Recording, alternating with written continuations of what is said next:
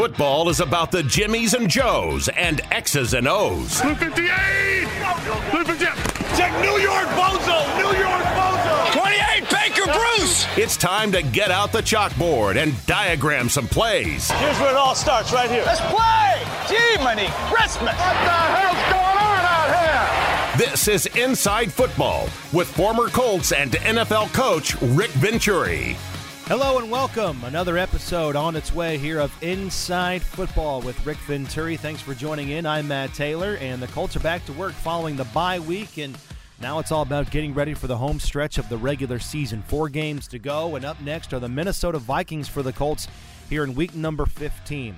RV, welcome back again, man. I know you're kind of feeling under the weather a little bit from that trip against the Dallas Cowboys, so the bye week, I'm sure, treated you right, but also trying to get well in terms of illness that's going around here in central Indiana this time of year. Yeah, I really got hit with it, and it did come at the right time. I mean, it's given me some time to recover. It just kind of hit me like a ton of bricks, but we'll get through it. We're getting a little bit better every day. Well, a lot to get into. Let's talk about, sort of a recap of where the Colts are at 13 games in. As I said, 4 games to play coming off the bye. So before we jump into the deep end on the Vikings, let's talk about the Colts at 4-8-1, and certainly at this point here, as we sit here and talk now, out of the playoff picture at the moment inside the AFC. But 13 games in, let's talk about why, Rick, the Colts have lost 8 games. Can you give me the common denominators on why the Colts are at where they're at right now? Let's start first on offense, some of the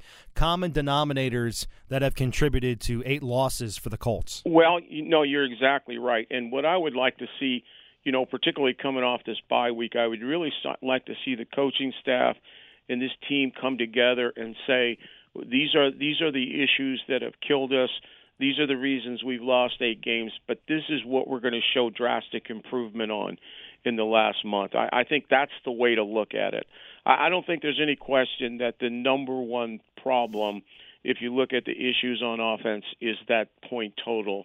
Yeah, being number 30 in the league in point total just isn't going to get it done. I think it all started from the beginning with number 2, the rush statistics. We just haven't been able to run the ball.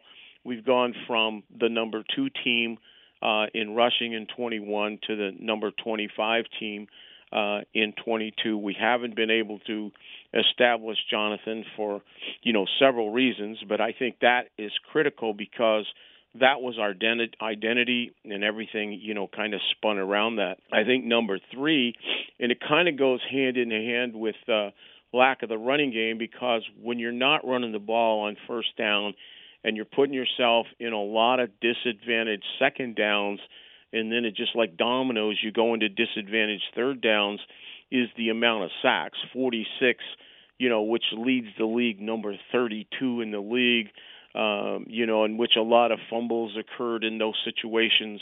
But we went again from a top 10 team in protection, to the very last team in the league.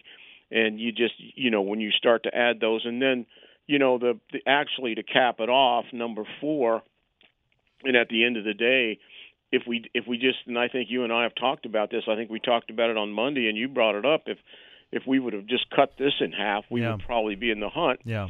And that's when you add to the, lack of running game, and then the sacks is the giveaways. I mean, 32nd in the league in giveaways. We go from, the top team in the league in number 1 in turnover differential to the very, very bottom in turnover differential. And, that's really killed us. And they've come at such opportune times. They've come on their side of the 50, in the red zone, at a point in the game where we were going to win it. I think of 2. I think of the Jonathan Taylor fumble against Philadelphia, where we had taken over the game momentum-wise. And even on the fumble itself, all he's doing is fighting for extra yardage. He's busting through there on a short yardage, and the ball comes out, and it changes the game. And then I think of the Pittsburgh fumble, an unforced error, just an exchange fumble on 1st and goal on the 1-yard line against Pittsburgh, when you're going to go ahead and put them away. So, again, it's the point total is a culmination of the other 3: rushing, sacks, and giveaways. And those are the four areas that we really want to see improvement. I don't expect you to go from the bottom to the top, but I want to see substantial improvement in those areas. All right, then how about on defense? Because, I mean, that unit's been pretty good. It's been solid. It's been consistent, but, yes, it hasn't been dominant or elite or whatever, verb or adjective you want to use. There's still areas of improvement there for the Colts defense in the final four games. Where would those be for this unit down the stretch? Yeah, and I think this defense was on its way to be an elite defense. It was it's been in the top five. It's been in the top tier in terms of fewest points. But it's kind of hit the wall in the last, I want to say 3 weeks to 4 weeks, 3.5 weeks.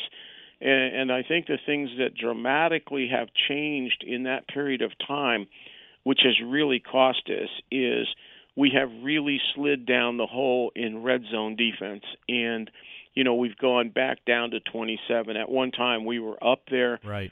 And I realized that a lot of our, we're in the red zone a lot because our offense has put us in the red zone a lot. But at the end of the day, if you're going to be great on defense, you've got to turn those sevens into threes. That's part of it. Yeah. That's part of it. And we just haven't done that as well. I think number two, and I was praising this team at midseason. I mean, praising them. We had gone from 29th in the fourth quarter points given up.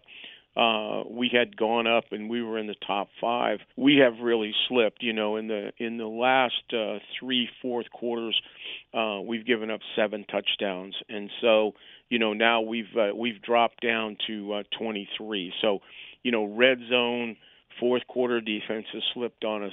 And then all season long, we just haven't gotten takeaways. I mean, and I think some of that is situational.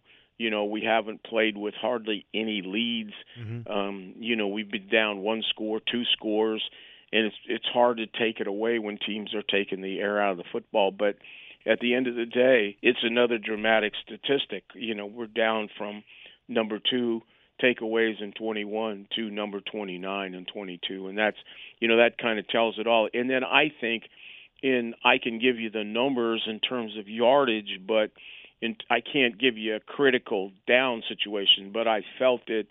I think that we've really lacked the ability to control the movement quarterbacks, the guys that have kept drives alive. And most of them we know going in because they're terrific athletes. But, recently it's gotten worse.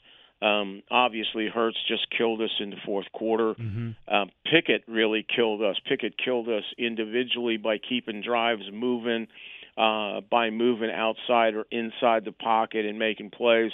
And then really Prescott made a couple big-time scrambles against us, particularly for the 21st point, which at that point in the game in the second quarter was a really tight game. So I think that, rush plans, control of movement quarterbacks have been critical. So, again, those are the 4 areas, and ironically, at times we've been good there. So What we want to do is solid that up here in the last 4 weeks. Something else that's sort of crept up on the Colts that not a lot of people are talking about is rush defense. The Colts have allowed 177 rushing yards on average in their last 3 games. That was sort of the hallmark of the Matt Eberflus defense, and the Colts had done a pretty good job of that rushing defense, slowing down opposing running backs. But Ezekiel Elliott had some big runs. Tony Pollard had some big runs. So that rushing defense number is starting to creep up here a little bit towards the end of the season. You're exactly right, and a lot of that is on the edge. To me, mm-hmm. we've really lacked an edge discipline both on the movement quarterbacks, and then last week we were stopping Dallas pretty good inside, and then you're exactly right. Elliott and particularly Pollard just took us apart on the edge, as the game went on. And so, you do have to throw that in there. Yeah. All right. Let's talk about winning players or players that have really excelled this season on both sides of the ball coming off of the bye. Some guys that can be winning forces, winning factors for the Colts in these last 4 games of the season. Yeah. Well, I'm going to start with Gilmore. I mean, I think he's had a great season. He's had 8 PBUs. He's had 2 picks. And in our 4 victories that we've had, he basically closed out every single game in the last series. He is the closer. I think that he has lived up to the billing. When we traded for him, we weren't sure what we were getting. We have gotten a tremendous player and a guy that we're very, very comfortable in matching up against, their very, very best player, which there's always one critical guy. We're certainly going to see one this week. I would say Gilmore, number 1. And then 2 guys, I think, and not to slight anybody, but 2 guys that to me have had great seasons, have exceeded expectation tenfold. And I'll start with Stewart. I think that Stewart has become an elite interior lineman. 59 tackles, 3 sacks, 8 tackles for losses. He has been a disruptive force and a nose tackle that plays with range, not just a space eater. He has been a tremendous football player, and I think we all saw him coming a year ago. I think he just continues to grow every week. If anything, the compliment to him early in the season, all the runs were directed away from Buckner to him. If you look at it closely now, most of the runs are going away from him towards Buckner, with a lot of double teams, which is, that's kind of the compliment coming from the other team. And then the guy I think that goes hand in hand with him is Franklin. Franklin went from what we knew was a special teams star. He's really become that middle linebacker hammer, 131 tackles. He's got 9 for losses, PBUs, sack, forced fumble. He has been one of our most productive guys in, week in, week out. I think what he's brought to us, and not to demean our other linebackers are very athletic and they play their roles well, but he brings to us what they don't, and that is a hammer inside, kind of a throwback, my type of linebacker in the old days. This guy's a hammer, and yet he's not stiff. We saw him go back and make a really good pass defense in the end zone against the Cowboys. Mm-hmm. He's a tremendous leader, smart guy, double major out of Syracuse. This is a real special guy that's really come on. And then on the offensive side of the ball, I want to point out the 2 rookies, because I think I'm not only going to point them out because of what they are, because I thought they would be good. They didn't exactly start out great, neither one of them, but they have really come on, and I think they're so vital in these last 4 weeks. And it's not about development. I think they're guys that can be pivotal in us winning, and I don't think there's a game we can't win here at the end. I've looked at every single team, and that is Pierce and Woods.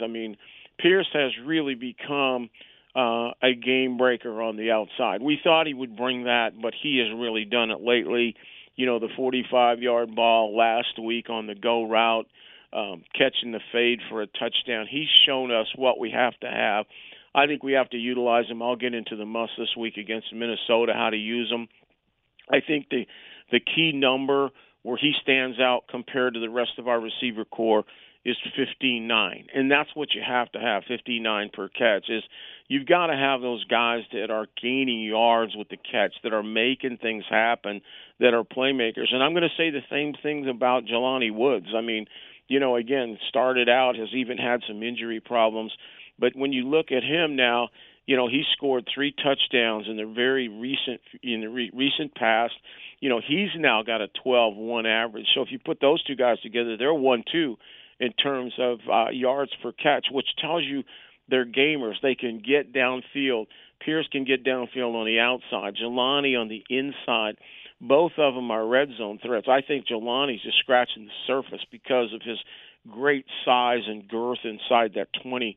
And so, again, I think not only do we have 2 gems here that are going to develop, I think they're critical to winning at the end. And then I think we have 2 special teams gems. I don't think we could ask more out of McLaughlin. Yeah. You pointed it out last week, 3 straight 50-plus kicks, his 22 of 27. He's just been outstanding, really. He's just an outstanding guy that you count on, and our offense has faltered so much, but he has been able to make long field goals to certainly keep games close. And then I got to take my hat off to the guy that I think just excites all of us is Flowers. Yeah, he had the long of 89. He's averaging 33. Yeah. And we liked him. I really liked Flowers. I like Flowers as a corner. I said that, and he did make our team in the summer. I thought he was the sleeper, but he is really explosive. And I think you and I sometimes, because our offense is stalled so much, we basically say take it out no matter how deep it is, because he is just fearless and he has a chance. So I'm just going to point out those 7 guys. There's a lot of guys that I could be pointing out, but I think those 7 guys are also critical to success that we might have here in this last month. All right, well, let's talk about the task at hand. Let's turn the page. The bye week is officially over. Up next are the Minnesota Vikings. The Colts are putting in work for them, and they check in at 10-3 on the season here, Rick, and they lead the NFC North. A win for them on Saturday over the Colts would clinch their first division championship since 2017. Everybody else in that division is under 500. That's why they can clinch so early here in the season. They're guided by first-year head coach Kevin O'Connell. He spent the last couple of years as the offensive coordinator for the Rams and won a Super Bowl last season. He needs one more win, in fact, to tie Dennis Green for the most wins by a Vikings head coach in their first year on the job, and he can also join Green as the only Vikings head coach to take their team to the playoffs in their first season.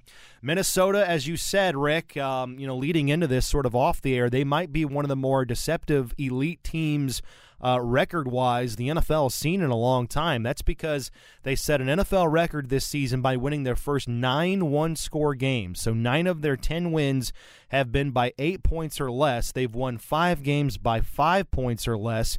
And when they've lost, they've been blown out. They've lost 3 games by an average of 21 points per game. So they're over 7 games, or they're 7 games over 500, I should say, with a -1 point differential. And they are the first 10-3 team in NFL history to have a negative point differential. So certainly a perplexing team. Offensively, they've got a lot of elite talent on it. Kirk Cousins at quarterback, Dalvin Cook at running back, superstar wide receiver Justin Jefferson, reliable and tough possession receiver Adam Thielen on that side of the ball. Defensively, we'll talk about it when we get into the must. That's where they've struggled. Right now they rank 32nd, dead last in total defense, and they've allowed at least 400 yards in 5 straight games, which is a dubious franchise record. So, Rick, what else stands out to you about the Vikings heading into Week 15 here on the big picture? Yeah, there isn't any doubt about it. I mean, you've kind of chronicled it there. I think you have to give it to Kevin O'Connell. I think a couple things that he's come in and done. I think he's kind of changed the atmosphere there. It had grown very harsh and cold under Zimmer. And I think that he's changed that part of it. He's a young guy with some juice. And I think in that respect, the team has flourished and they've adapted to it, environmentally anyway. They're a tale of 2 cities, really. Their offense is very, very explosive. You named it. They have 2 sensational players. Dalvin Cook is a big-time runner. He has 950 yards rushing. And then if you think he's a handful, you look at Jefferson, who has 99 catches, who is in the conversation, if not the best wide receiver in the National Football League. He is just a sensational player that can do it all. And, I think that O'Connell has done a good job with Cousins. I think Cousins is solid to good, not great, but I think he's had a really efficient year. They've done a good job. One of their other terrific stats, is they're right at the top of the league in the in the turnover differential. They're number 4 at +6. So they've been very efficient with the quarterback, and they've been very careful with the football. They just haven't turned it over a lot. You mentioned it. They've got some complementary players to those 2 guys. Thielen is a very, very solid 2. They acquired Hawkinson, who's a very, very talented guy. and he's kind of become the number 2, even over Thielen in terms of third down behind Jefferson. So, I mean, their offensive line really came apart last week in the loss, and I was waiting for that to happen. Now they're going to get Darisaw back this week. They've been playing without him, and it's really hurt them at left tackle. You remember Darisaw from the draft there a couple of years, who was a guy we were interested in. And so offensively it's explosive and good stats, like you said, number 10 in the league in scoring. And then on the other side of the ball, they're horrendous, and they're horrendous getting more horrendous. They claimed, like all of us do, that they were a bend but don't break team, that was able to hang on in the red zone and keep the point total at least winnable. But in the last 5 weeks, they're really breaking. It's not bend and don't break. They're really breaking. In the last 5 weeks, Matt, they've given up over 400 yards every week. And then last week it was, kind of hit rock bottom against the Lions in that it was not only 400 plus, but no sacks, no turnovers. I mean, they just really got destroyed. So, I mean, I think that's their issue now, and on the big picture, the couple things they do is, despite all those negative statistics, as you said, 32 in the pass, 32 in total defense, one thing they do is they can take it away, and that's kind of saved them for a long time. They were, I think they're number 8 in the league in takeaways. And then they have 2 rushers that if they gain advantage, which they're having trouble lately, but if they gain advantage, then you have a couple key rushers that can really make the difference, in Zadarius Smith and in Hunter, and I'll get into those guys into the mix. So, I mean, those are the issues. I don't know if I'm going to pronounce his name right because I haven't had a chance to visit with you yet, but they have a real dangerous return man in Nwagu, and I don't know exactly how he says that, but he is. Kene Nwanwu. Nwanwu, he's a very, very dangerous return guy. So, those are the highlights. The Venturi barometers are kind of give you the mixed bag. In points given up, they're number 24, which is bad. In turnover differential, they're number 4, which is really good. And then their QBR is decent. He's right in the middle at 17 at 53.3. So, there's reasons for them to have won 10, and there's reasons that they shouldn't have won 10. Right. They found ways to close games out. That's what it's all about, man. You got to win ugly. It doesn't matter how you get them. You just got to get them. Let's roll out the blueprints for the Colts when the Vikings have the ball. Let's start there because the Vikings are a very consistent offense guided by Kirk Cousins. He ranks 7th in the NFL this season in passing. They're 10th in scoring, 24 points per game, pretty good inside the red zone. And they're a team that won't beat themselves. They only have 14 turnovers all season. They're 9-0 this season when they win the turnover battle. Cousins, in his 11th season in the NFL, threw for a season-high 425 last week in their loss against the Lions. He ranks 4th in passing yards in team history. His main target, young superstar Justin Jefferson. He had 223 receiving last week against the Lions. That was a team record and the most receiving yards in a game all season. He's in his 3rd year out of LSU, holds the NFL record for receiving yards by a player in their first 3 NFL seasons. Simply remarkable. 4,500 yards for his career, and he leads the NFL in receiving yards so far this season.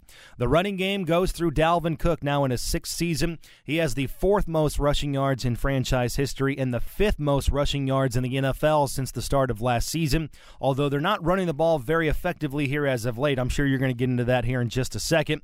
Adam Thielen and TJ Hawkinson at tight end, really good complementary pieces in the passing game for Cousins. So what else do we need to know about the Vikings on offense going into this game in Week 15? Yeah, no, you hit it on the head. I mean, they're winning because they take care of the football, and this has been a very, very efficient season for Cousins. I will always say good, not great. I think you know where I'm coming from on Cousins because we've done games with him before. I think when you look at this offense, it's kind of important to understand what is the offense. And when you look at O'Connell, he is a disciple of Sean McVay and Jay Gruden, John's brother, when they were together in Washington. And what he's done, his offense looks like a combination of Mike Shanahan and John Gruden. It really does. It's a combination of those two concepts. And by that I mean the Shanahan influence, which runs through McVay, is the zone runs, the zone runs basically, and then the play actions and the bootlegs. And Cousin runs a ton of bootlegs, just a ton of bootlegs. And, of course, the zone runs go through Cook, as you said. And it's kind of that combination on first down. It's a Mike Shanahan type of team. Zone run, bootleg, play action shot, that kind of stuff. And then if they get in a little bit more of passing situations, then it's kind of the Gruden family, which comes from Walsh. You'll see a lot of bunches, a lot of tight splits, coveys on both sides and stacks, and crossing routes, and they'll what I call compress, get the defense down, and then expand back out. You'll see the defense really tighten down, and then you'll see Jefferson run a big corner to get to the outside, and that's kind of the West Coast version. And, Cousins is good in that situation where he's getting back and, really releasing the ball quick. And so that's kind of the combination structurally on really what they do. Now, talent-wise, it's really simple. Now, don't get me wrong; they have good players, but it's two guys. It's two guys you have to stop, and one guy you have to affect. I'll get into the must from that standpoint. And the first thing you have to do, just think as we start this in terms of must. Think of 100 and 1,000. Okay, and 1,000 is the rusher. Okay, that's Cooks. He's at 950. If you add his passing yardage, he's well over 1,000. And then 100 is the receptions for Jefferson, who's at 99 with a whole month to go. So if you think of we have to stop the 100 and the 1,000, you don't have to be a rocket science after that. And the first thing we got to do is we can't let the running game get going, because I will tell you this offensive line, if they get behind like they did against the Lions, and they start have to throw and catch up, and they don't have their zone running game, and they don't have their play action, and everything's dropped back, they fall apart. They fell apart last week up and down the line. You could take a number. You can go from O'Neal on the right, to the right guard, to the left tackle. I mean, Detroit just mauled them up front. So what you can't do is let them get that running game going to Cook, and that means we have to be really tough inside. We have to control that line of scrimmage, and then kind of what we talked about before in our what do we have to do to get better, we have to be much more disciplined on the edge, because Cook is a home run hitter now. He's a guy that can shake it and bake it. I mean, he's 950, and he's also 4.5, and he has 8 touchdowns. So I think the number one must is we can't let this running game get going at all. And now 1A, or I'll call it number 2, but it's 1A because you have to do this simultaneously, is we have to schematically take away Jefferson. As much as I like Gilmore, and I think he could do a good job, in parts of this game, what they're going to do is they do a great job of moving Jefferson. This is the Bill Walsh stuff. They will do a great job of moving Jefferson around so that you can't ensure that one guy has him. And then they're going to line him up in bunches and stacks so that you can't get your hands on him. You can't get the free access. They will get him free access into the secondary. So you have to have a scheme where you always have a trap on him. Okay, you can't. If you think you're going to play him all day, then you need to be coaching on Friday night, not on Sunday afternoon. The guy's 99 catches, 1,500 yards, 15-2, and six touchdowns. So, like I said, you don't have to be a rocket scientist to understand is you have to stop Dalvin Cook and you have to stop Jefferson, period. And I believe you can stop those two schematically, but remember, it's got to be schematically on Jefferson. I don't think you're going to be able to play him one-on-one all day. And then number 3, I mean, you got to handle the Hawkinsons. Particularly, Hawkinson becomes important on third down. Jefferson's number 1 on third down. Hawkinson's number 2. But you got to handle him with talent and physicality. Same thing with Thielen. You're going to have to double the other guy, so you're going to have to handle those two guys that way. I think the other thing, and I've kind of mentioned it in the philosophy section, is you really have to do a good job of this week against their stacks and bunches and coveys and motion and all that stuff, because they're going to get you to lose men if you're not careful. You have to be able to sort all those things out. And then number 4, and really this should go with 1 and 2, again, as I said, you stop 2 guys and you affect the third. You stop Cook and you stop Jefferson, and then you affect Cousins and force him into a bad game. The first thing you got to do with Cousins, I've said this every time we've ever played him, wherever he was, is you have to close off his edges. He's an exceptional guy on the move to the outside on boots. He's made a living with this. O'Connell coached him. O'Connell was the quarterback coach in Washington back in 2017, and I can remember him playing back there for Jay Gruden, running those boots all the time. You've got to close off the edges and don't let him get out there, because he will destroy you if you let him do that. Keep the pocket dirty. I do think that he's a competitive guy and he's a tough guy, but I do think he starts to back foot things. In other words, he will stop stepping into them if the pocket is dirty, okay? The other thing I want to do against him and against this team, not just him, is I want to blitz the hell out of him, Matt. First of all, Cook is a poor protector, okay? You can run over Cook with a linebacker. And then the other thing is, once you eat up the help for those offensive linemen, then everybody else is one-on-one. So I want to do that. Here's what I think of Cousins. I think he's, and I don't know if you realize this or not, but he's had more hits and more pressures than anybody in the league this year. So, I mean, they are porous if you get the advantage and take away their bread and butter. I've always thought in Cousins that he's highly paid, he's often hit, okay, and he has the absolute worst face and body language in the league. So, get up there and destroy him and make that sourpuss look bad all day. I don't know where we go from that, but I love it. That's good stuff right there. That's on the field. That's also diagnosis off the field right there. Body language with Rick Venturi here on Inside Football. All right, well, let's shift over to the Vikings on defense.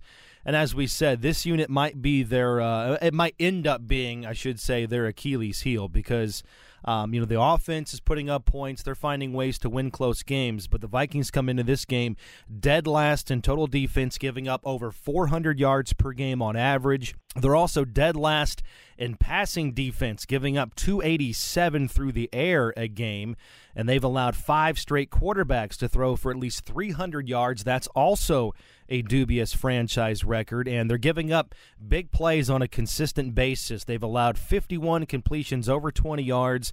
That's second to last in the NFL. That might be good news for a Colts offense that's trying to push the ball down the field here in the last 4 games of the season. But despite all of that, Rick, they've got a lot of talent on that side of the ball, individually speaking, right? Danielle Hunter, 7 sacks. He's ninth, or has the 9th most sacks among active players since 2016. Zadarius Smith, at defensive end, leads the NFL with 70 quarterback pressures, 49 quarterback hurries. Jordan Hicks, Eric Kendricks, 2 really good veteran linebackers, Patrick Peterson and Harrison Smith, veteran members in that secondary. I mean, Peterson's gone to 8 Pro Bowls. Smith's gone to 6 Pro Bowls. Rick, why have the Vikings been so flimsy on defense despite some big names on that side of the ball for them? I think of Tom Cruise's lines in Maverick when they asked him that question, and he said it's one of life's mysteries. Good pull right really, there. I love it. It really is a mystery, and I'll tell you what a mystery on a little simple game that I play. When I do the depth chart, and then I do the depth chart before I start looking at tape, and I have all the numbers and everybody in front of me, hand done, old school, number 1 pencil. And then when I finish, I go around and I give color codes to different people's, blues for blue chip, green for really good. And then, I'll circle guys that I think are solid players, maybe not great players, but solid. And on defense, I have 7 circles. I mean, now that's just kind of validating what you had to say. I mean, they have enough talent that they should be better than they are, but they have just really struggled totally, and it's gotten worse and worse. And I think they've lost some confidence. Their scheme is very simple. I think that's a little bit of an issue. They are, and I think it plays to our advantage, not just the fact that they have the poor stats, but I think the style they play really helps us. They're basically an over-defense team, which we work against, every day in training camp. And every time that somebody stays in an over-defense against us, we have tended to run the ball extremely well. That's kind of been our wheelhouse, and so I'm hoping for that. They've got decent run statistics, but I think we can gash them there. They will bring the nickel off the edge on first down to try to make that a little bit tougher, and so we've got to make sure we always are alert for Sullivan coming off that edge, number 39, on first down, and then they use 2 change-ups. They'll get in an even look, kind of a 4-man even, and then Kendrick will walk up in the middle and, kind of give you a 5-man front to shut down the run with Hicks behind him. They normally play some kind of man-to-man coverage with that. They're not a good press team, and that's one of the reasons if you're not a good press team, you're going to give up a ton of yardage like they do. And then they will mix a big 5 in there. They will put different guys in there and get into a 5-man double sync, which, the way they're playing right now, and as much as we've struggled, I would think that they would do that right off the bat, no question about it. And then on first down, they're very simplistic in the coverage. It's either a 3 deep or it's either a man-to-man free. And even when they're blitzing, it's a man-to-man free. There's very little sophistication in the scheme. And so I think that really helps you. You know exactly what you're going to get. You're going to get like a 46 Sky or a Thief or something like that. Now, if you get a little bit longer situations, if they get ahead in the count, then they will give you some cover 2, but they really like cover 8, which is a quarter, and then a roll weak, or they'll do a reverse 8. They'll go quarters to the weak side and roll up on the strong side. So they'll mix those a little bit of Tampa too if they get ahead. If they get on third down, you'll get a little bit more man-to-man variations. Up front on third down, the guy they move around is Darius Smith. I'll get into that in a minute. He's the guy they'll move around. He'll be on the edge, and Hunter will be on one edge, and then the next time you get on third down, they'll be in kind of a 3-2, and all of a sudden Za'Darius will be inside. So he's a guy they're really consciously, trying to get to. You're right about their talent, and the strength of their team is, of course, Za'Darius Smith with 9.5 sacks, and Hunter with 7. Hicks and Hicks and Kendrick are very, very good linebackers. They have well over 200 tackles together. Smith, who missed last week, the other Smith, Harrison Smith, is a playmaker. I think he has 10 pass breakups and 5 picks as the strong safety. He's a perennial Pro Bowler. Bynum's not bad. Peterson got smoked last week with a double move by Detroit, but he's been very solid. The biggest issues to me with them is their defensive interior is really just average, in my opinion. I think it's really marginal. And then their second corner, the guy away from Peterson, has really been an issue. Now, Evans, they were playing Evans. He went on injured reserve. Skelly played, and then they got Dantzler back last week, who they like. but both Skelly and Dantzler have really just been, they've been worked over at that second corner position. And again, their weakness is overall defense and pass defense. They have survived on two things, takeaways and getting after the quarterbacks if they get ahead. I mean, keeping them at a disadvantage is so important because this is a bad defensive team, period. They're schematically poor. They're disjointed. They don't play well together. They make mistakes. And then they really, even though I can put 7 circles, they don't have the ambient players, Matt. There's not, I can put the circles, but I don't put any blue over there. There's nobody that, even though numbers are decent, there's nobody that I'm going to just lose a lot of sleep over. So, I mean, that is the issue. All right, the Colts offensive must. Okay, I think, number one, you've got to dominate first down, and that's a mix. That's a mix of run, the quick rhythm. I like the RPOs, the play actions. Again, if they stay in that over defense, which they're gonna, you want to go right into that open side with Jonathan and just keep powering the 3 on the other side. If they go sink, just power the heck out of it. But again, keep the RPOs going with Matt. Keep the play action going. No question about that. But you've got to win first down, and if we're going to be successful, we have to establish Jonathan Taylor right off the bat to keep their defensive line on its heels. Number 2, we definitely have to control the edges, particularly if, in fact, we get to 2nd and long or 3rd and long. There's no question that Smith and Hunter are very, very solid. You're talking about 17 sacks between the two of them. Hunter will always be on the edge, and Smith will be both on the edge and inside as a spinner. We've got to do a really good job on those guys. We've had our issues. We have to know when to help, and don't let guys out there one-on-one. Don't let them, a bad defense, beat us with something that we know is our liability and their strength. You can't let that happen coaching-wise.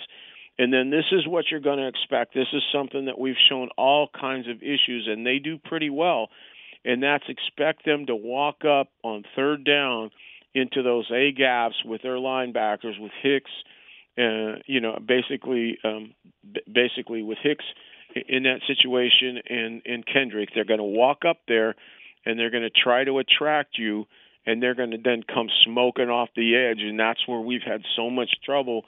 Teams that make us block inside, get us attracted inside, and then come off the edge. So all that, number 2. Number 1 is run it. Number 2 is protect it, really. Then number 3, we've got to attack that 2 corner, and I want to get after him with Pierce. Just like I said, Pierce last week on their weakest corner, same thing here. Wherever Peterson's lining up, whether he's matching or whether he's staying on the right side, we want to go after the other guy, and we want to go after him a lot because that's how you get points. It doesn't matter whether it's Skelly or Dantzler.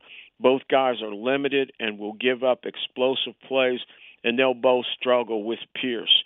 And then I think number 4, and I think this is the key, is in a game like this, we've got to take care of the ball. We've talked about this all season long. If there's one thing that's cost us this season, it's been giving the ball away. There's no doubt about it. Fumbles and picks have defined us and killed us in 22. And their strength really, other than the 2 great players at receiver and running back, is really turnover ratio. They've played clean. We have to play clean. We got to beat the Vikings at their own game. Again, I think the remainder of this season, the last 4, if we're going to make it happen, it's going to spin on our ball security. Could not agree more. I think that's why Matt Ryan has a little bit of a chip on his shoulder going into this final stretch of the season, trying to prove that he is not the player that, perceptionally everybody thinks that he is now at age 37. So definitely going to be looking out for that. All right, Rick, to close out here, the Colts have had the bye, and they've had time to reflect and heal and get mentally prepared for the final 4 games, starting with Minnesota on Saturday. And like you said, the Vikings are good record-wise, but Jeff Saturday was right when he said that this is a very winnable game coming up, and I know that you agree with that as well. I want to see the Colts battle.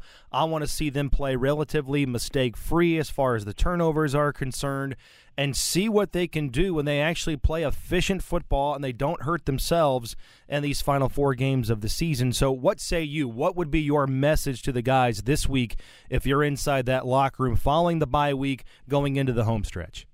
Well, this is how I feel about this. This is how I really feel about this, and I think it matters in the last 4 weeks. I think in the end, as you said, they've had time to reflect, to get well, and really to fix problems. And to me, this is a great way to start this final quarter of the season.